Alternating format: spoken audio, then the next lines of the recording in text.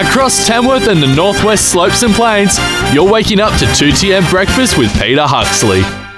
Hey, that's me. G'day, Tony. Good How morning. you going? Yeah, surprised I've got a little one that says, yeah, this is me. No, I'm not surprised. I was just being funny because it said, with Peter Huxley, and I was like, there you are. Yeah, that's me. Right I here in am. front of me. Exactly.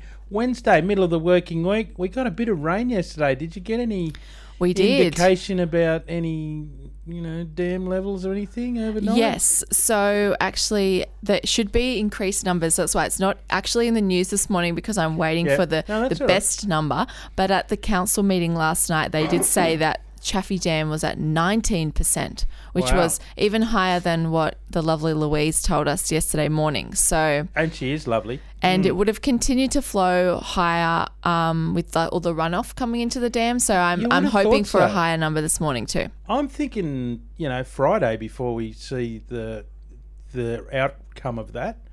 There's plenty of water to flow in just yet, isn't there? There was flooding in East Tamworth yesterday. Yes. So that flows down at some point. Yeah, there wasn't an update from the SES this morning, which will be in the news, that the flood waters have now subsided, and looking forward at predictions from the Bureau of Meteorology there. Shouldn't be any further flooding. However, landowners that live with, on creeks and things like that should just continue to monitor an eye on that it. for their own areas. But the Peel River shouldn't have any more flooding. It kind of started to subside around 4 o'clock yesterday afternoon once it hit at the peak. Yeah, I'm hearing we're expecting long-term weather forecasters, which I poo-poo because it's 2 days. Let me tell you, I've been reading out the weather every half hour for 3 hours every day for the last 8 years, and I'm telling you, they only get it right about 2 to 3 days in advance. Outside that, it's a little bit sketchy. Yes. So I don't know how these long-term weather, but nonetheless, Well, they are the- saying a wet August. Yes, we did discuss this, I think, because I interviewed another a meteorologist from the Bureau a couple of weeks back about the potential La Nina. That's right. We did So speak about La Nina. Yes. That's where the long-term forecast comes in with general increased rainfall, if that is correct. They did say it was too soon, but I think they're putting out their new plan in August, and I know that the Armidale Regional Council is waiting to lift or change their water restrictions based on what the Bureau forecasts in August in that rainfall, summer, spring period. I think by August they'll be able to tell a little bit more with a little bit more certainty as to whether we are going to have a La Nina, because if that happens, then there will be increased rainfall. Yeah. They can't tell you what day, so don't book your I don't outdoor know what barbecue. day, but they're saying a wet August. So yes. let's hope we do get a wet August. I mean, if we get a wet August and then a wet-ish September, you'd have to think we'd be sitting pretty without, maybe that's Yes. not probably a good But way when of putting it, but we'd be going all right. Speaking of water, that's what else is in the news. Last night, again, water, hot topic at the Tamworth Regional Council meetings. They did pass a motion to buy $17,500 of water on the open market to refill the Scotts Road drift wells, where they took more than their allocation of water last year. So it was not passed easily. There were a lot of harsh words flying around the room, defensive proclamations. You were there? I was there virtually. Oh, it's a virtual meeting now. Yes. Isn't it? Yeah. So some of the councillors said, we made this choice to extract this water for human critical need for the people of Tamworth, and they feel like they're being unfairly criticised for doing so. Sounds reasonable. When they tried to reach the New South Wales government and they didn't get any response in a certain amount of time, they're saying there's not clarity. One of the councillors was using very harsh words, saying that the state government modelling is actually false, and that because he lived on a farm, he knows how water works. But he did also say he's not a hydrologist. Okay. So, yeah. I know, but I don't actually know. I Is know. that what he's saying? I know Yeah. better than the experts, but I'm not an But I expert. don't know. I do that all the time. Yeah, that's fair no, enough. I mean, Yeah. I can understand where he's coming from. His experience is coming from lived experience of dealing with underground water. and I guess they're just dealing with a lot of frustration. So I think that's where his statements were coming from. In my opinion, his statements were out of frustration for, the council's copping the blame because they are the ones who extracted the water, allegedly. There's an investigation underway, so keep that word in there.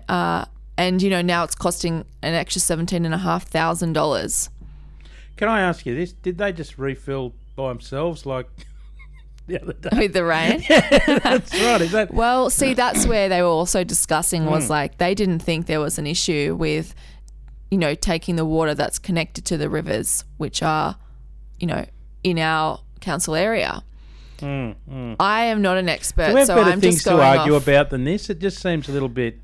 Well, I we think needed it's the water. the Yes, money. we need the water. Yeah, it's the money issue now that we're having to spend money on it. So that's where I think it does need to be discussed.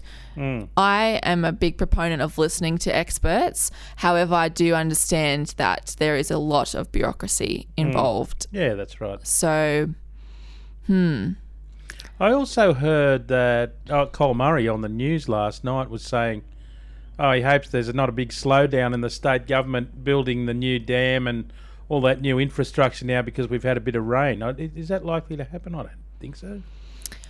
I'm not sure. I feel like the dam is a long-term investment infrastructure piece, and so I don't think that it would stop it. To be honest, it would be more like either. Environmental approvals that would have any kind of slowdown, and for good reason. If you're building a new dam, there are things that need to be considered. Yeah, the frog. There's always a frog. So I think the COVID thing puts a lot of pressure on the state's finances as well, doesn't it? And if Chaffey, say, fills up, there's every chance they might slow down on that because, there's they always won't see it as a priority. There's an economic, side to it as well. And if the economy is as devastated as what we think it's going to be and what it has shown to be already. The only thing I can think is that in this it would make sense to slow down a little bit on it, I would have thought. In this very near future of, a couple of years, will be mostly the paperwork side of things to get those reports done and analysis and hand those things over to the regulators and different bodies and the bureaucracy, basically. The bureaucracy. So I don't know that there's going to be too much big cash spent in the very near future, as in next few years, really. I can't see it. Where's the cash going to come from? Yeah, what I'm saying is there's no cash left. I don't think they need to do that. Well, I mean, where does cash come from? Taxes, I guess. Does it? Oh, I meant it gets printed, so just saying. Oh, yeah, but if they don't pay cash, do they? I don't think it's quite that simplistic. Is there anything else happening in the news? There was quite a lot of things discussed at the council meeting, but other than that, what has slowed down is the upgrade to the Banksia mental health facilities here in Tamworth. Yes. And so our local state member, Mr. Kevin Anderson. I think I've got him on the show later on, so I'll chat to him about this. Well, you'll hear him in the news talking about it, but he got with the local mental health carers group to discuss the impacts that COVID has had on our region and the mental health and how we really do need the upgrade to the facilities. We have great staff and great, operators and health people working there, but the facilities themselves are kind of lacking, and I think they are calling for an upgrade that they have been for a while, but it's been pushed back and pushed back and pushed back. But now, seeing this compounded crises, some people need help, and we have got a number as well you can call if you need that, or anyone needs help. Beautiful. That is fantastic. What a great way to end. A lovely positive note there, Tony. Wonderful as always, and will we get your day underway with 2TM Breakfast with Peter Huxley on Tamworth's own 1287 2TM. How about this? In the New Wave wedding, a couple who sorted their guests into categories A, B and C due to the restrictions of the coronavirus times we have, can only have a limited number of guests. They've been blasted online for this. The wedding invitation classified guests into categories A, B and C. They faced a tough choice of who will witness the nuptials and celebrate them with them afterwards, with strict limitations on the number of guests allowed to attend the wedding. So, this is what this couple did. They were placed into Group A, while others go into Group B, and others were even into Group C. On their invitation, it said, important notice. This is fair dinkum. Dear friends and family, please understand that our venue is limited in the number of guests we'll be able to accommodate for our wedding day due to the blah, blah, blah, blah, blah. As much as we would love to have each and every one of you join us on our big day. So this is the bit where you work out who your friends are and who your, just acquaintances are. And they all know as well. We are forced to split our guests into groups to ensure we do not surpass our capacity restrictions. Group A, please RSVP as soon as possible. We appreciate your promptness as we will be able to extend any vacant seats to additional guests. So they're your Class A celebrities, I suppose your mum, your brother, probably your idiot brother-in-law. Groups B and C, please keep a close watch on our wedding website for notice that we have space available.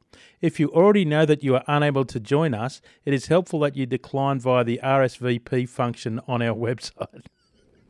If you're not come and tell us now because, you're not in, but if you couldn't come even if you wanted to, let us know. If possible, we encourage our guests to hire a babysitter for the night and leave your children at home. As much as we love your kids, that's a sweeping generalisation too, isn't it? We are doing our best to make space for all the guests we can. We also ask for our single guests to forego their +1 if possible. We appreciate your understanding. At the bottom it says you are in group, in this particular example, you are in Group A. Because the Group B and C people already tore their wedding... their faux wedding invitations up and threw them straight in the bin, and they're not going to the website to say whether they're coming or not. They're just going to ignore it outright and delete them out of their contacts on their phone. Dr. Kerry Chance had a haircut, hasn't she? And she's not wearing the glasses anymore, our state chief health officer. I really liked her with the glasses and the longer hair. I think she's Gladys Berejiklian's told her where to get a haircut. Just give us a Gladys. Give us a Gladys Berejiklian. And I won't be wearing the glasses anymore either. I'm going for the contacts. And I don't know. I reckon she's got less credibility now. That's right. It reminds me of this. She cut her hair and I stopped loving her.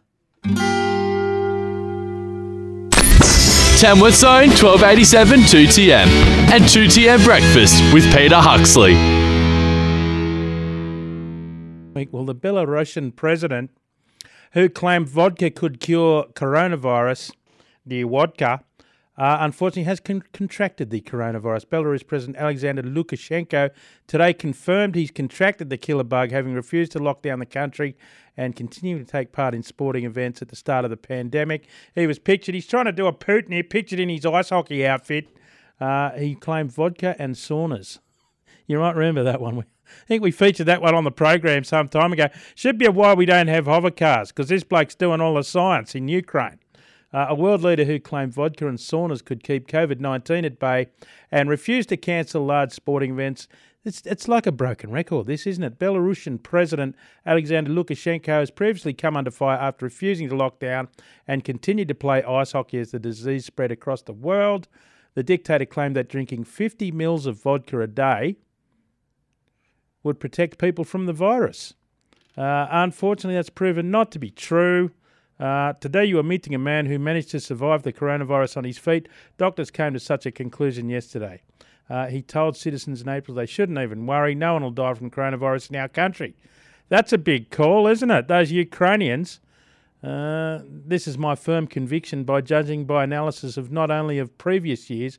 We already have this year's experience, and from our experience, from Chinese, American, European experience of how this disease is running, and we see how we should work.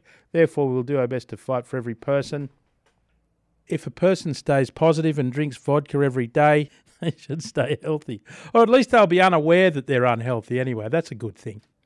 Yeah, he's in charge. Well, worried that it might be raining, a bloke in an apartment looks out, sticks his head out the window to check, and as he does so, a glass eye falls into his hand. He looks up and he sees a woman looking down at him. He says, "Is this yours?" She said, "Yeah, do you mind bringing it up for me?"